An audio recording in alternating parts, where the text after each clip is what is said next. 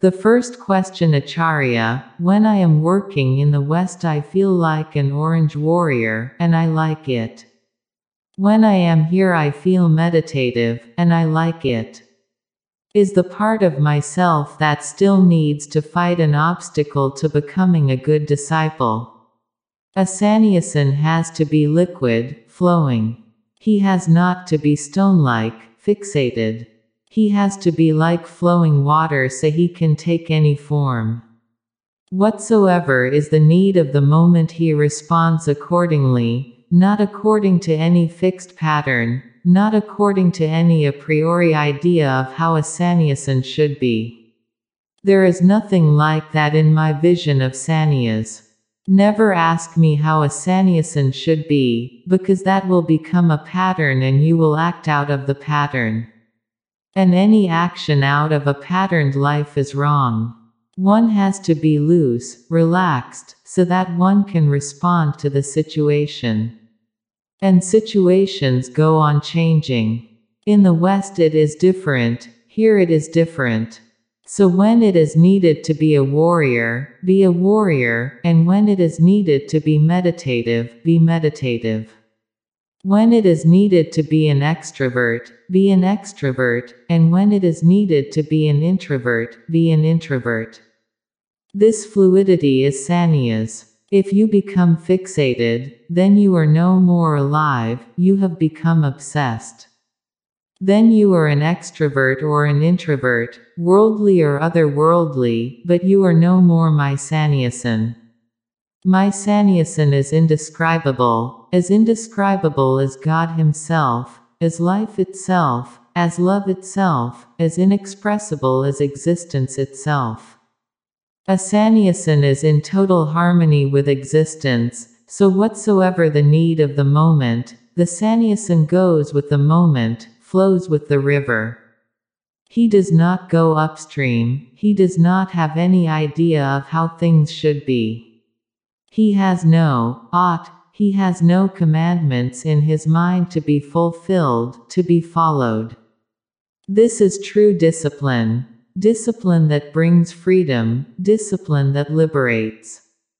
The second question Acharya, I cannot drop the habit of chain smoking. I have tried hard but I have failed always. Is it a sin to smoke? Don't make a mountain out of a molehill. Religious people are very skillful in doing that. Now, what are you really doing when you are smoking? Just taking some smoke inside your lungs and letting it out. It is a kind of pranayama, filthy, dirty, but still a pranayama. You are doing yoga, in a stupid way. It is not sin. It may be foolish but it is not a sin, certainly. There is only one sin and that is unawareness, and only one virtue and that is awareness. Do whatsoever you are doing, but remain a witness to it, and immediately the quality of your doing is transformed. I will not tell you not to smoke, that you have tried. You must have been told by many so-called saints not to smoke, because if you smoke you will fall into hell. God is not so stupid as your saints are. Throwing somebody into hell just because he was smoking cigarettes will be absolutely unnecessary. One morning, Weintraub went to a restaurant and ordered bacon with his eggs. He was an Orthodox Jew and his wife kept a strictly kosher home, but Weintraub felt the need just this once. As Weintraub was about to leave the restaurant, he stopped in the door frozen with terror. The sky was filled with black clouds, there was lightning, and the ground shook with the rumble of thunder. Can you imagine? He exclaimed. All that fuss over a little piece of bacon, but that's what your so-called saints have been telling you down the ages, for centuries. Smoking is unhealthy, unhygienic, but not a sin. It becomes a sin only if you are doing it unconsciously. It is not smoking that makes it a sin but unconsciousness. Let me emphasize the fact. You can do your prayer every day unconsciously, then your prayer is a sin. You can become addicted to your prayer. If you miss the prayer one day, the whole day you will feel something is wrong, something is missing, some gap. It is the same with smoking or with drinking, there is no difference in it. Your prayer has become a mechanical habit, it has become a master over you. It bosses you, you are just a servant, a slave to it. If you don't do it, it forces you to do it. So it is not a question of smoking. You may be doing your transcendental meditation every day regularly, and it may be just the same. If the quality of unconsciousness is there, if mechanicalness is there, if it has become a fixed routine, if it has become a habit and you are a victim of the habit and you cannot put it aside, you are no more a master of yourself, then it is a sin. But its being a sin comes out of your unconsciousness, not out of the act itself. No act is virtuous, no act is a sin. What consciousness is behind the act? Everything depends on that. You say, I cannot drop the habit of chain smoking. I am less interested in your chain smoking, I am more interested in your habit. Any habit that becomes a force, a dominating force over you, is a sin. One should live more in freedom. One should be able to do things not according to habits but according to the situations. Life is continuously changing, it is a flux, and habits are stagnant. The more you are surrounded by habits, the more you are closed to life. You are not open, you don't have windows. You don't have any communication with life, you go on repeating your habits. They don't fit, they are not the right response to the situation, to the moment. They are always lagging behind, they are always falling short. That's the failure of your life. So remember, I am against all kinds of habits. Good or bad is not the point, there is no good habit as such, there is no bad habit as such. Habits are all bad because habit means something unconscious has become a dominating factor in your life, has become decisive. You are no more the deciding factor. The response is not coming out of awareness but out of a pattern, structure, that you have learned in the past. Two members of the Shalom retirement home, Bluestein and Levin, were strolling past the home of Nelson Rockefeller. If I only had that man's millions, sighed Bluestein, I would be richer than he is. Don't be a dummy, said Levin. If you had his millions you would be as rich as he is, not any richer.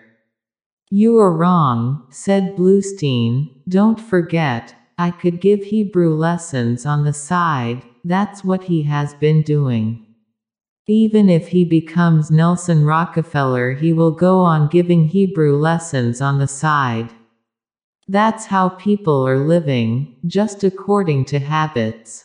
I have seen many rich people living very poor lives.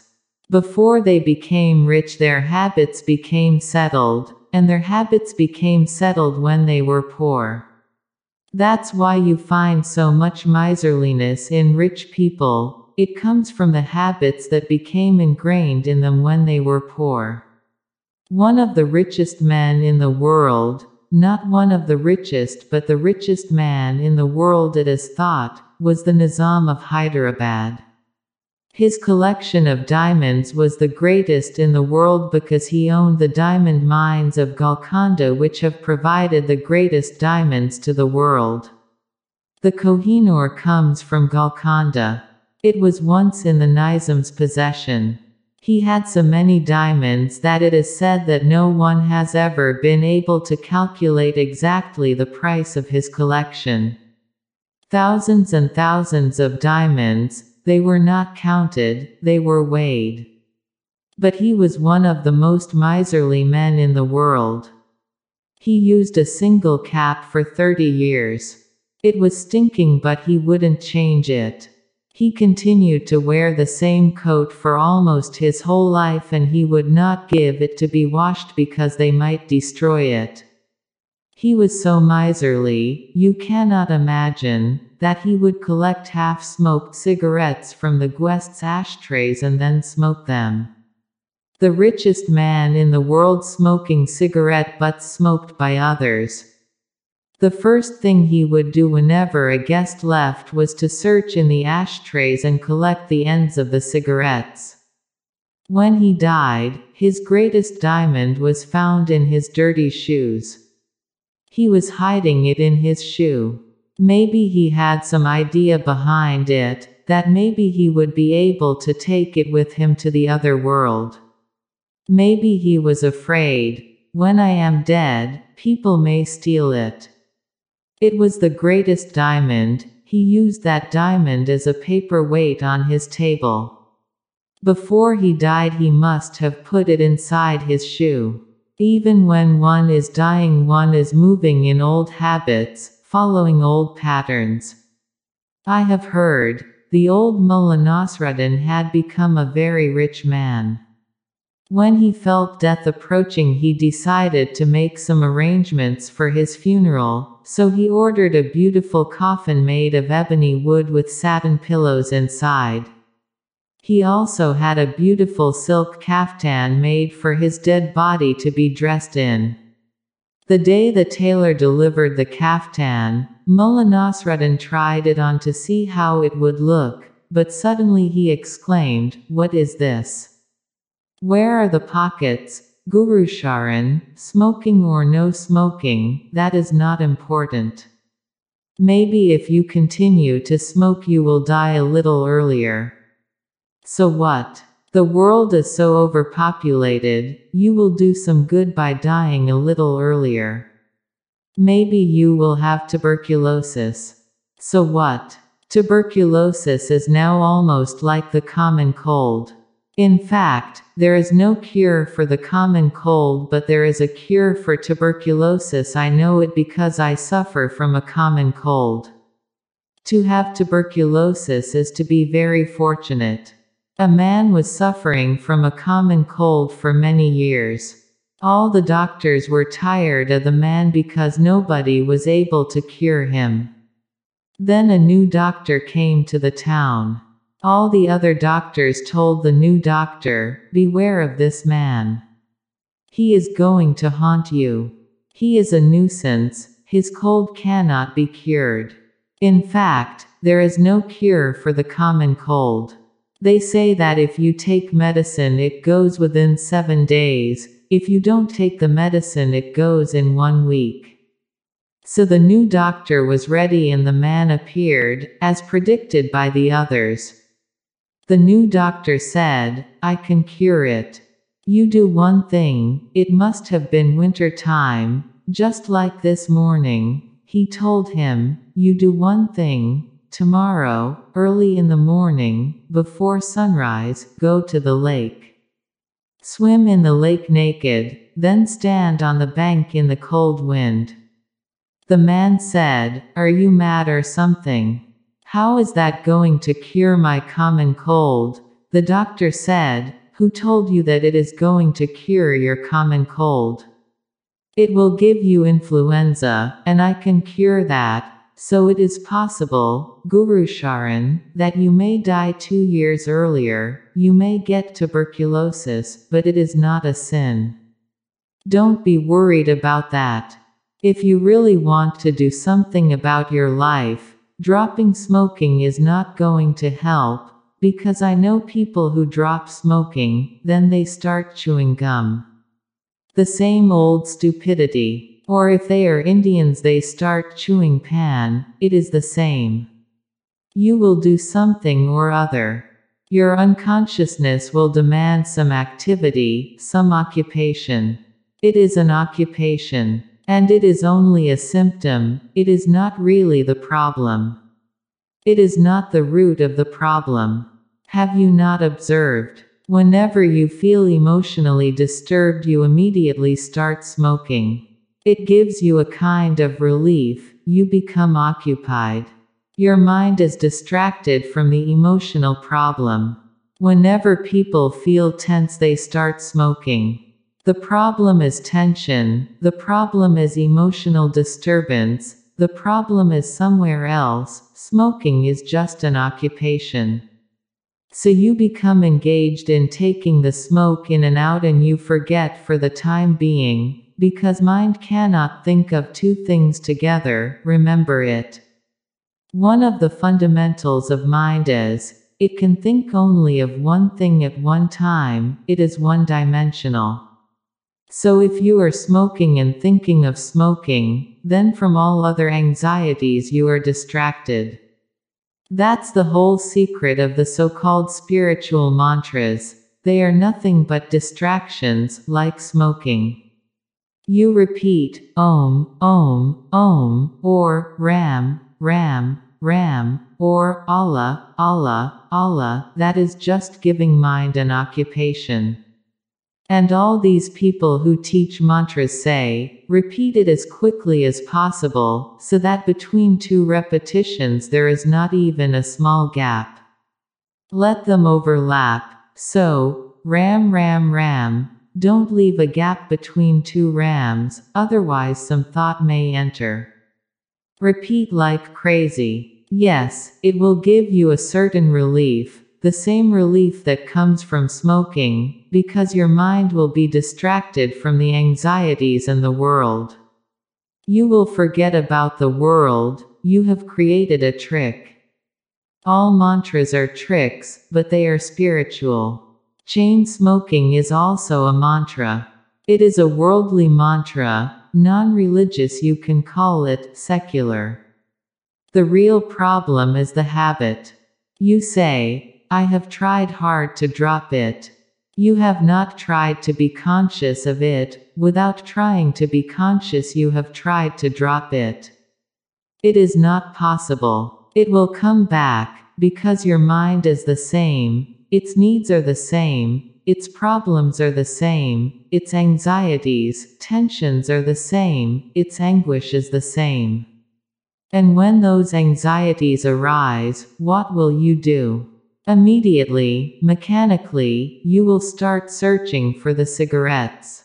You may have decided again and again, and again you have failed, not because smoking is such a great phenomenon that you cannot get out of it, but because you are trying from the wrong end.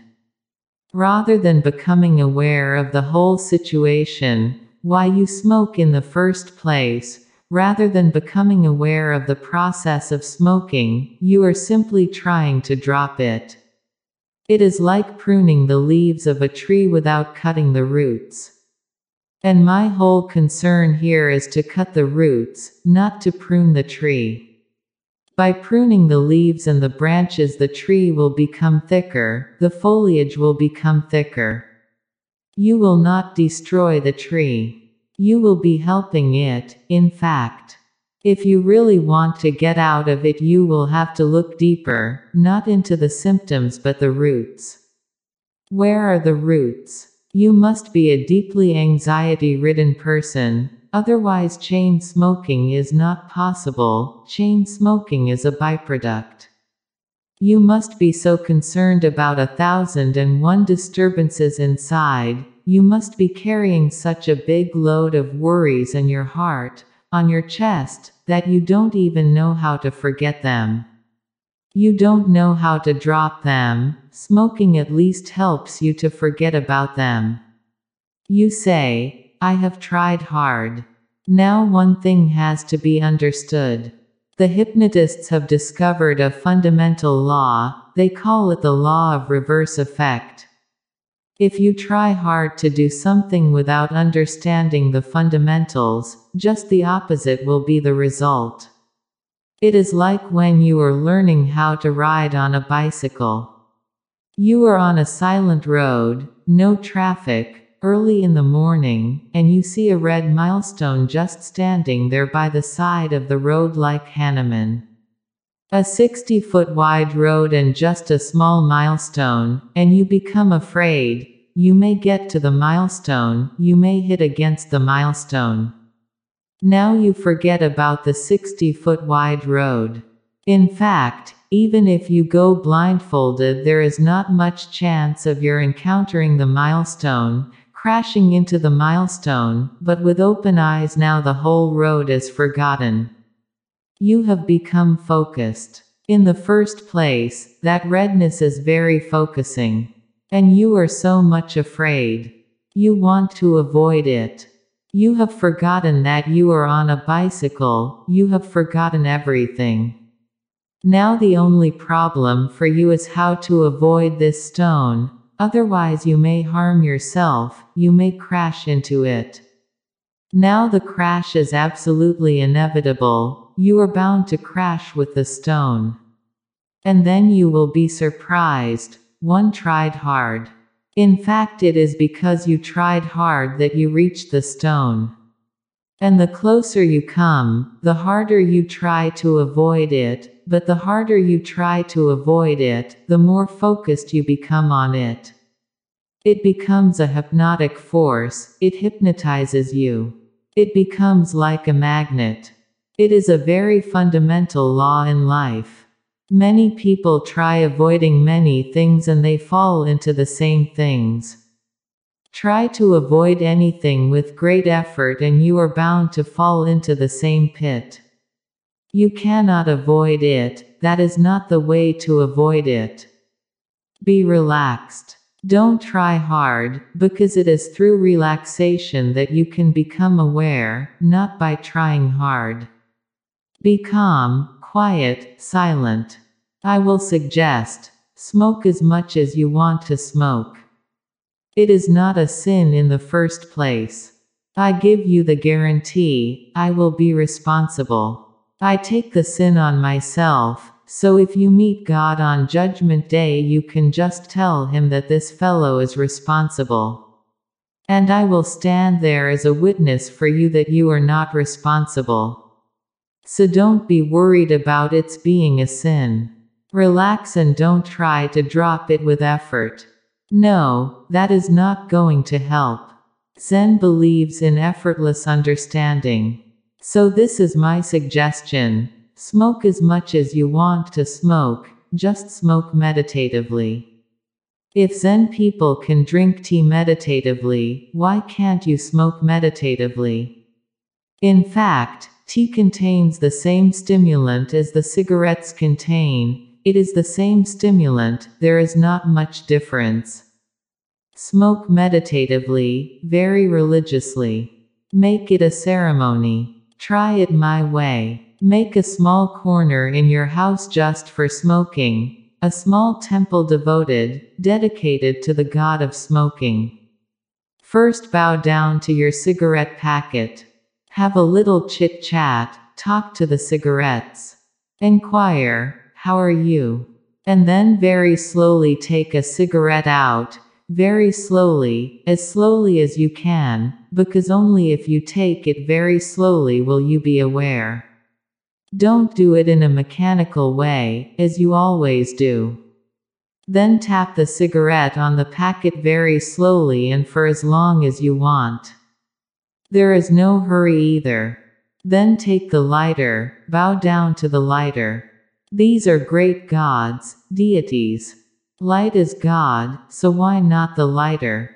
Then start smoking very slowly, just like Vipassana. Don't do it like a pranayama, quick and fast and deep, but very slowly. Buddha says, breathe naturally.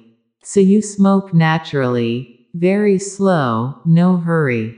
If it is a sin you are in a hurry. If it is a sin you want to finish it as soon as possible. If it is a sin you don't want to look at it.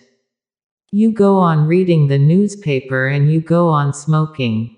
Who wants to look at a sin? But it is not a sin, so watch it, watch each of your acts. Divide your acts into small fragments so you can move very slowly. And you will be surprised. By watching your smoking, slowly smoking will become less and less. And one day suddenly, it is gone. You have not made any effort to drop it, it has dropped of its own accord, because by becoming aware of a dead pattern, a routine, a mechanical habit, you have created, you have released, a new energy of consciousness in you. Only that energy can help you, nothing else will ever help. And it is not only so with smoking, Guru Sharan, it is so with everything else in life. Don't try too hard to change yourself. That leaves scars. Even if you change, your change will remain superficial. And you will find a substitute somewhere, you will have to find a substitute, otherwise you will feel empty. And when something withers away of its own accord because you have become so silently aware of the stupidity of it that no effort is needed, when it simply falls, just like a dead leaf falling from a tree, it leaves no scar behind and it leaves no ego behind. If you drop something by effort, it creates great ego. You start thinking, now I am a very virtuous man because I don't smoke. If you think that smoking is a sin, naturally, obviously, if you drop it you will think you are a very virtuous man. That's how your virtuous men are. Somebody does not smoke, somebody does not drink, somebody eats only once a day, somebody does not eat in the night, somebody has even stopped drinking water in the night. And they are all great saints.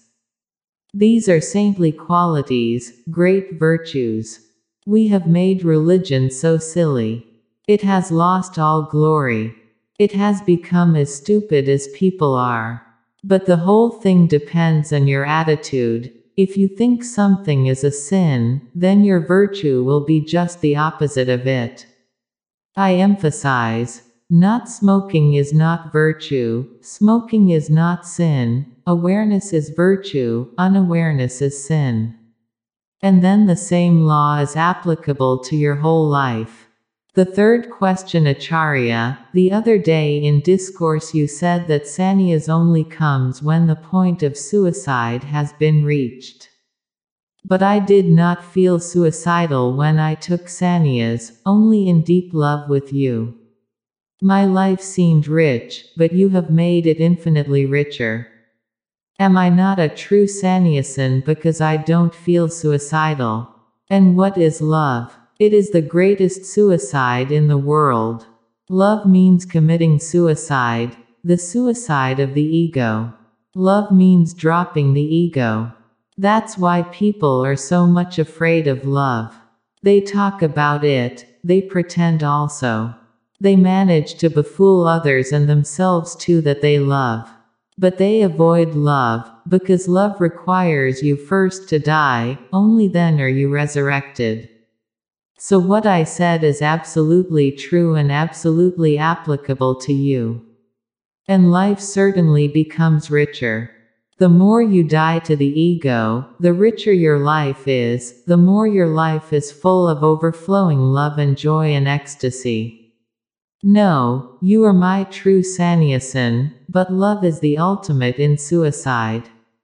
All other suicides are small suicides. Somebody commits suicide, that is only physical. Love is psychological suicide and meditation is spiritual suicide. In love you die psychologically, you drop the psychological ego, and in meditation you drop the very idea of the self, even of the Supreme Self. You become a nothingness. And in that nothingness blooms the white lotus of a Buddha. The fourth question, Acharya, how can I learn the secrets of life? There are no secrets in life. Or you can say, life is an open secret. Everything is available, nothing is hidden. All that you need is just eyes to see. It is like a blind man asking, I want to learn the secret of light. All that he needs is treatment of the eyes so that he can see. Light is available, it is not a secret. But he is blind, for him there is no light. What to say about light? For him there is not even darkness, because even to see darkness eyes are needed. A blind man cannot see darkness. If you can see darkness, you can see light. They are two aspects of the same coin. The blind man knows nothing of darkness and nothing of light. Now he wants to learn the secrets of light.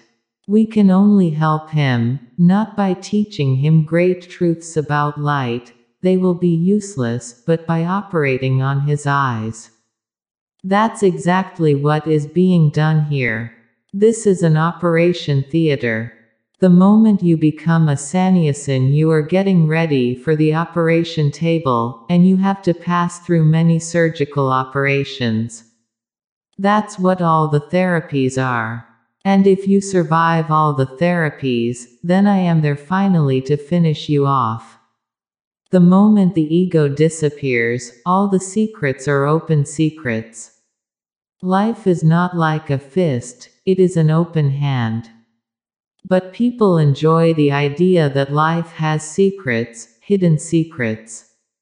Just to avoid their blindness, they have created the idea of hidden secrets, of esoteric knowledge which is not available to anybody, or is available only to great adepts who live in Tibet or in the Himalayas, or who are no more in their bodies, who live only in astral bodies and appear only to a few chosen people. And all kinds of nonsense has been perpetuated down the ages for the simple reason that you want to avoid seeing, recognizing the simple fact of your blindness. Rather than saying, I am blind, you say, life's secrets are very hidden. They are not easily available. You will need great initiation. Life is not esoteric at all. It is written on each leaf of each tree, on each pebble on the seashore, it is contained in each ray of the sun, whatever you come across is life in all its beauty. And life is not afraid of you, so why should it hide itself? In fact, you are hiding, continuously trying to hide yourself. You are closing yourself against life because you are afraid of life. You are afraid to live, because life requires a constant death. One has to die every moment to the past. That is a great requirement of life, simple if you understand that the past is no more. Slip out of it, snap out of it. It is finished. Close the chapter, don't go on carrying it. And then life is available to you. But you remain in the past goes on hanging around you, the hangover never ends. And rather than coming to the present, the hangover of the past pushes you towards the future. So either you are in the memories or you are in your imagination. These are the two ways to miss life, otherwise there is no need to miss life. Just drop out of memories and out of imagination. Past is no more, future is not yet, both are non-existential. All that exists is the present, the now. Now is God. Enter the doors of the now and all is revealed, instantly revealed, immediately revealed. Life is not a miser, it never hides anything, it does not hold anything back. It is ready to give all, totally and unconditionally. But you are not ready. And, you ask, how can I learn the secrets of life? It is not a question of learning, it is more a question of unlearning. You have already learned too much. The Vedas, the Upanishads, the Gita, the Koran, the Bible, the Talmud.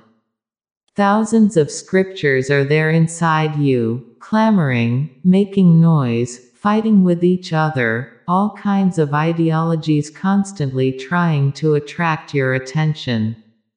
Your mind is a mess. It is overcrowded, it is a multitude.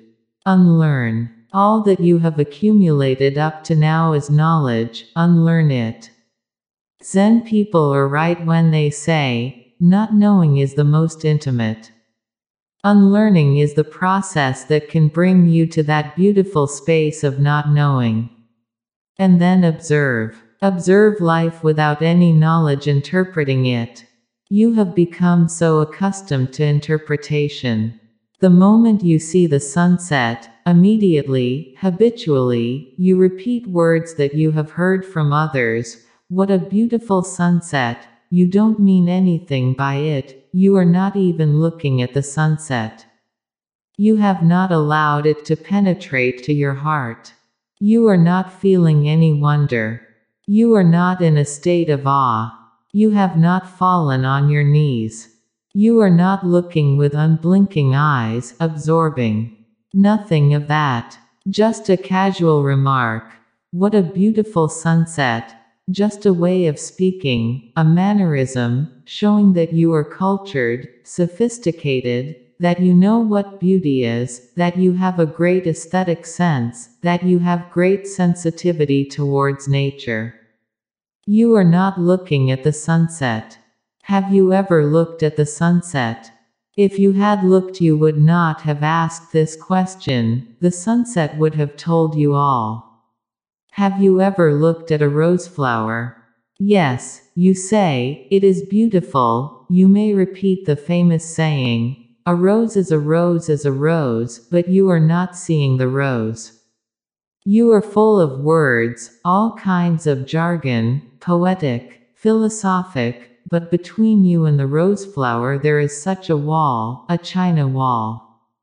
Behind that wall you are hiding. And you are asking, how can I learn the secrets of life? And life goes on utterly nude, utterly naked, absolutely available.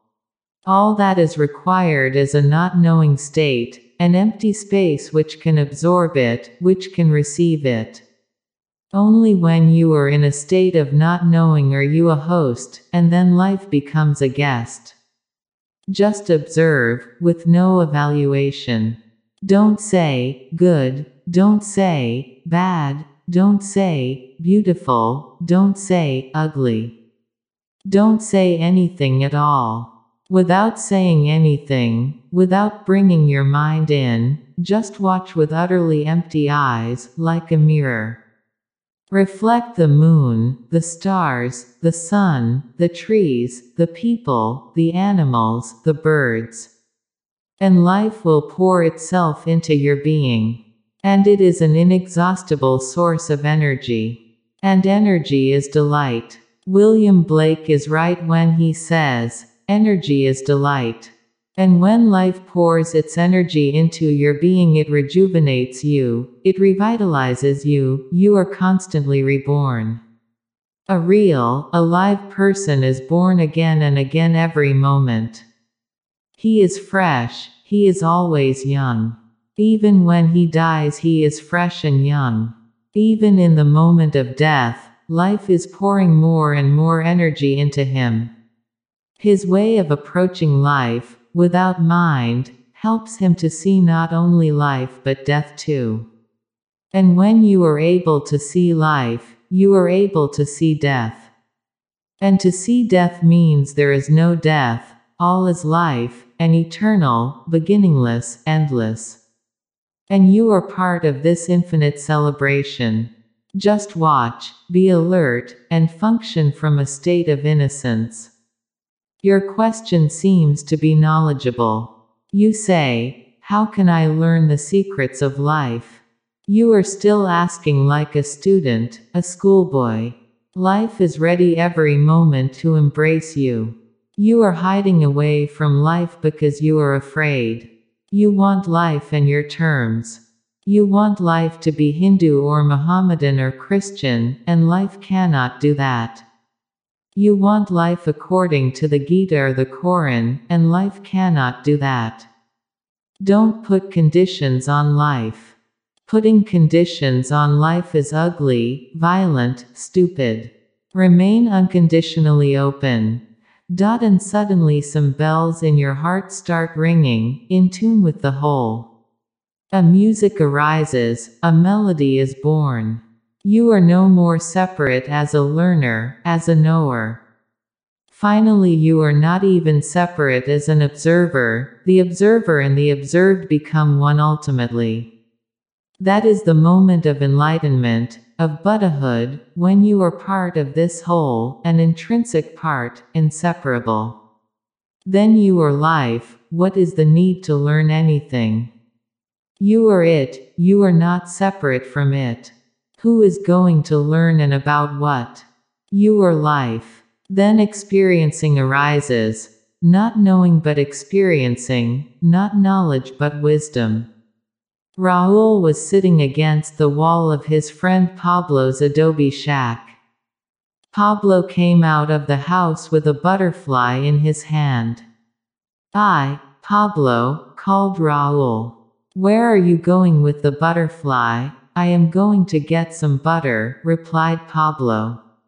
Oh, you foolish fellow, said Raoul. You cannot get butter with a butterfly. A few minutes later, to Raoul's astonishment, Pablo returned with a bucket of butter. In a little while Pablo came out, this time carrying a jar of horseflies. Pablo, called Raoul, where are you going with them horseflies, where you think? Answered Pablo. To get horses, of course. Pablo returned in a few minutes leading a pair of beautiful stallions. See, I told you, said Pablo to the amazed Raoul. 10 minutes later Pablo came out clutching a handful of pussy willows. Pablo, shouted Raoul. Wait for me, I go with you, just observe. Nothing is hidden, just observe. And slowly you will start going with life. Slowly you will not remain separate, you will follow life. And to follow life is to be religious. Not to follow Christ, not to follow Buddha, but to follow life is to be religious. The fifth question, Acharya, I can find the answer to all the questions I ask you within myself, but still I would like to ask you one, just for fun, simply taking up your invitation. Is it really possible for an ordinary person like myself to live in this world, earning and spending, and still be in the state of no mind constantly? I will not answer this question, just for fun. If you can find the answer to all the questions, find out the answer to this one too. And you don't seem to be an ordinary person, one who can find all the answers to all the questions within himself can't be an ordinary person, otherwise how will you define the extraordinary? No, I will not bother you with an answer, you find it within yourself. When you cannot find it, then ask me again. The sixth question, Acharya, can't one believe in God without seeing Him? Who is telling you to believe in God? I am against all belief. You must be a very newcomer here. Belief is irreligious, as much as disbelief is. Belief means you don't know yet you have accepted something. It is cowardly, you have not inquired. You are pretending, you are a hypocrite. All believers are hypocrites, Catholic and Communist, Jainas and Jews, all. Believers are hypocrites. They don't know and yet they pretend as if they know. What is belief? It is playing the game of, as if. And the same is true about disbelief. The communist knows not that there is no God, just as the Hindu knows not that there is a God. The Hindu believes there is a God, the communist believes there is no God. Disbelief is also a kind of belief, a negative kind of belief. And that's why it is so easy to become a Hindu from being a communist or a communist from being a Hindu. It is a well-known fact that before the Russian Revolution, Russia was one of the most religious countries in the world. Then what happened? After 10 years of revolution, the whole country became atheistic. The same people who were fanatical believers became fanatical disbelievers. On the surface it looks puzzling, but it is not. The fanaticism is the same, nothing has changed. They were fanatic Christians, now they are fanatic communists. They believed madly, now they disbelieve madly, their madness is the same. And their belief was wrong because they had not experienced it, and their disbelief is wrong because they have not yet experienced the absence of God. You ask me, can't one believe in God without seeing Him? In the first place, there is no need to believe in God. And if you believe, you will never be able to know Him. Belief will become a barrier, belief is always a barrier. Belief means you are carrying a prejudice, and you will not be able to see that which is. You will project your own idea. That's why a Hindu, when he comes to a vision of God, will see Krishna with the flute. He will never see Christ, he will never see Mahavira, he will never see Buddha. And the Christian, he has never seen Krishna or Buddha. And a Jew, he has his own ideas. So when you see, what you see is not really the real but your own projection, your own idea. Remember, as long as you have even a single idea inside you, your experience is going to be distorted by it.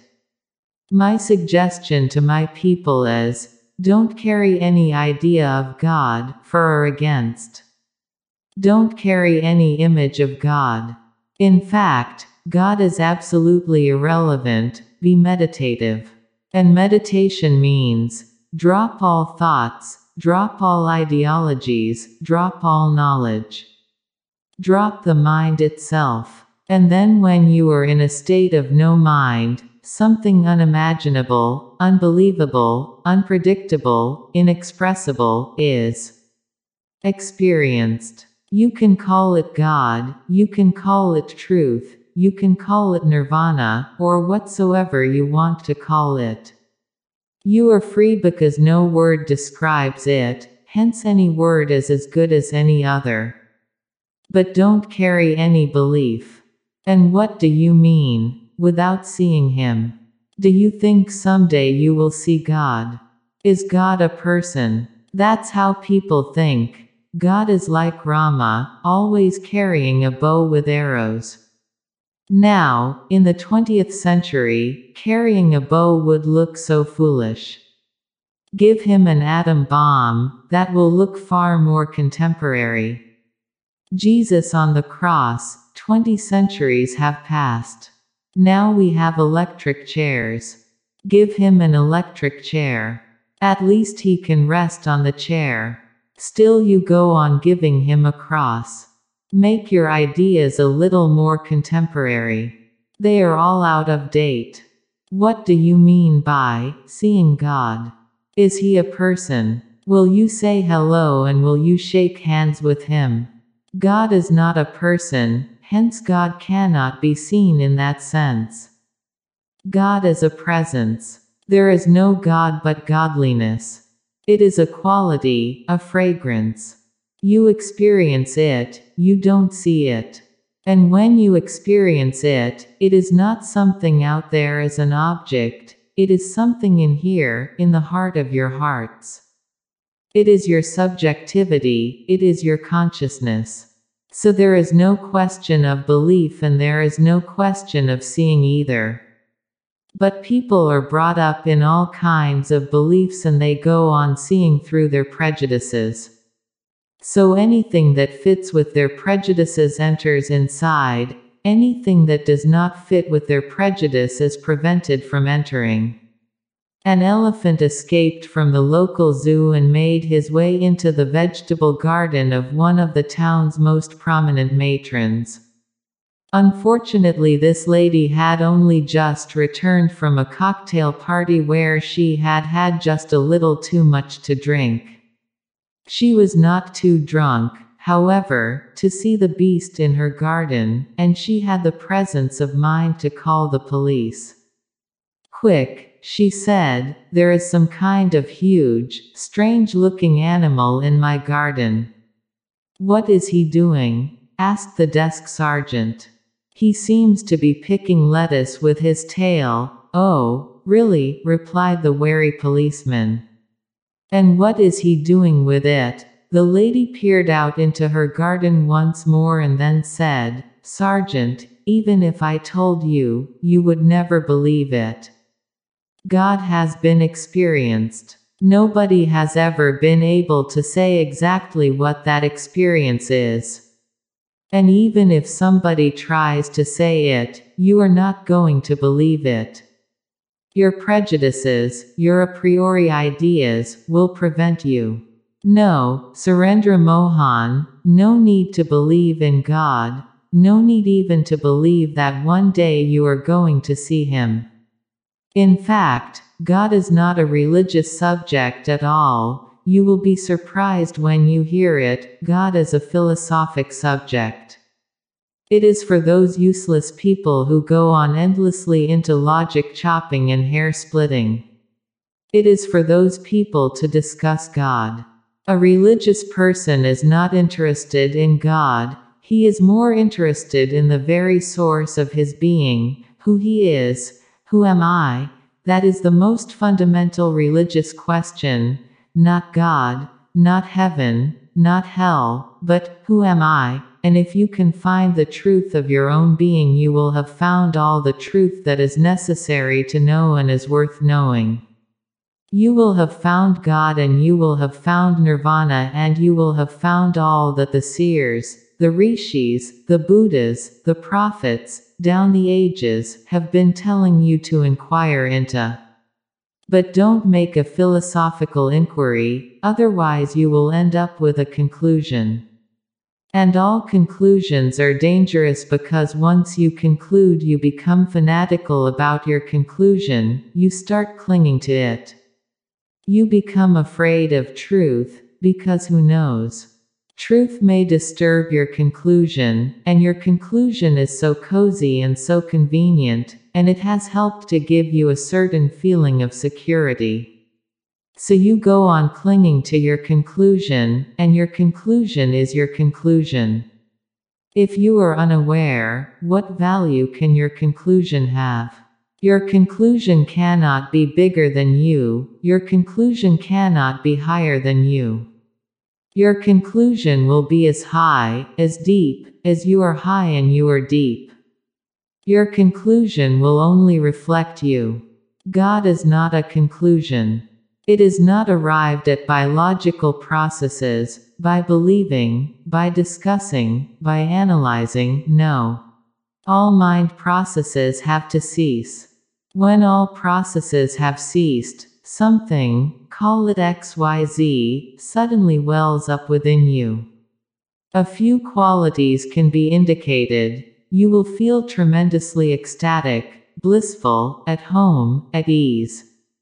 For the first time, existence will be your home. You will not be an outsider, a stranger. For the first time, there will be no conflict between you and existence, no struggle for the survival of the fittest. For the first time, you will be in a state of let go. And in let go wells up great joy. You will be able to sing the song that you have brought in your heart and is still unsung. You will be able to bloom into thousands of flowers. Or as in the East we say, you will bloom into 1,000-petaled lotus of consciousness, of awareness. That is God, or better, godliness. The seventh question, Acharya, I know you are against marriage, but I still want to get married. Can I have your blessings? Meditate over Murphy's maxim, a fool and his cool are soon parted. It is not yet published anywhere, but Asha is the custodian of Murphy's unpublished manuscripts, so she goes on supplying these maxims of Murphy to me. Meditate over it. A fool and his cool are soon parted. That's what marriage is going to be. Only fools think in terms of legality, otherwise, love is enough. And I am not against marriage, I am for love. If love becomes your marriage, good, but don't hope that marriage can bring love. That is not possible. Love can become a marriage. You have to work very consciously to transform your love into a marriage. Ordinarily, people destroy their love. They do everything to destroy it and then they suffer. And they go on saying, "What went wrong?" They do everything to destroy it. There is a tremendous desire and longing for love, but love needs great awareness.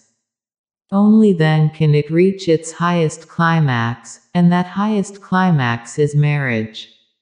It has nothing to do with law. It is a merging of two hearts into totality. It is the functioning of two persons in synchronicity, that is marriage. But people try love, and because they are unconscious, their longing is good, but their love is full of jealousy, full of possessiveness, full of anger, full of nastiness. Soon they destroy it. Hence for centuries they have depended on marriage. Better to start by marriage so that the law can protect you from destroying it. The society, the government, the court, the policeman, the priest, they will all force you to live in the institution of marriage, and you will be just a slave. If marriage is an institution, you are going to be a slave in it. Only slaves want to live in institutions. Marriage is a totally different phenomenon. It is the climax of love. Then it is good. I am not against marriage, I am for the real marriage. I am against the false, the pseudo, that exists. But it is an arrangement. It gives you a certain security, safety, occupation. It keeps you engaged. Otherwise, it gives you no enrichment, it gives you no nourishment.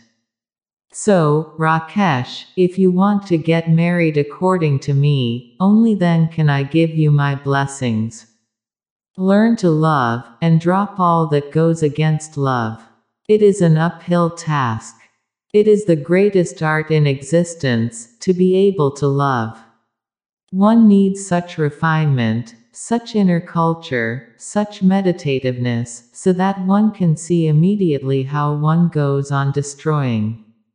If you can avoid being destructive, if you become creative in your relationship, if you support it, nourish it, if you are capable of compassion for the other person, not only passion.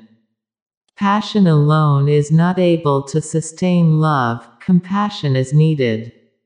If you are able to be compassionate towards the other, if you are able to accept his limitations, his imperfections, if you are able to accept him the way he is or she is and still love, then one day a marriage happens. That may take years. That may take your whole life. You can have my blessings, but for a legal marriage you need not have my blessings, and my blessings won't be of any help either. And beware. Before you jump into it, give it a second thought.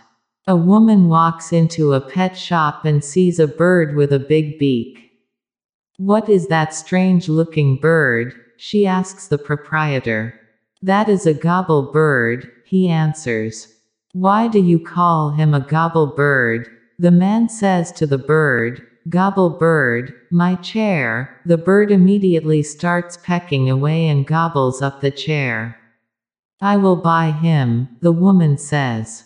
The owner asks why. "Well," she says, "when my husband comes home he will see the bird and ask, 'What is that?' I will say, 'A gobble bird.' And then he will say, 'Gobble bird, my foot, just be a little aware before you move.' My blessings won't help. Marriage is a trap and your wife sooner or later will find a gobble bird." Mrs. Moskowitz loved chicken soup. One evening she was spooning it up when 3 of her husband's friends came in. Mrs. Moskowitz, The spokesman said, "We are here to tell you that your husband, Izzy, has been killed in an automobile accident." Mrs. Moskowitz continued eating her soup. Again they told her. Still no reaction. "Look," said the puzzled speaker, "we are telling you that your husband is dead." She went right on with the soup. "Gentlemen," she said between mouthfuls, "soon as I am finished with this chicken soup, you gonna hear some scream. Marriage is not love, it is something else." A woman at the grave of her husband was wailing, "Oh, Joseph, it is 4 years since you have gone, but I still miss you." Just then Grossberg passed by and saw the woman crying. "Excuse me," he said, "who are you mourning?" "My husband," she said. "I miss him so much." Grossberg looked at the stone and then said, "Your husband. But it says on the gravestone, sacred to the memory of Golda Krebs." "Oh, yes, he put everything in my name. So be a little aware before you are trapped. Marriage is a trap. You will be trapped by the woman and the woman will be trapped by you. It is a mutual trap. And then legally you are allowed to torture each other forever. And particularly in this country, not only for one life but for lives together. Divorce is not even allowed after you are dead.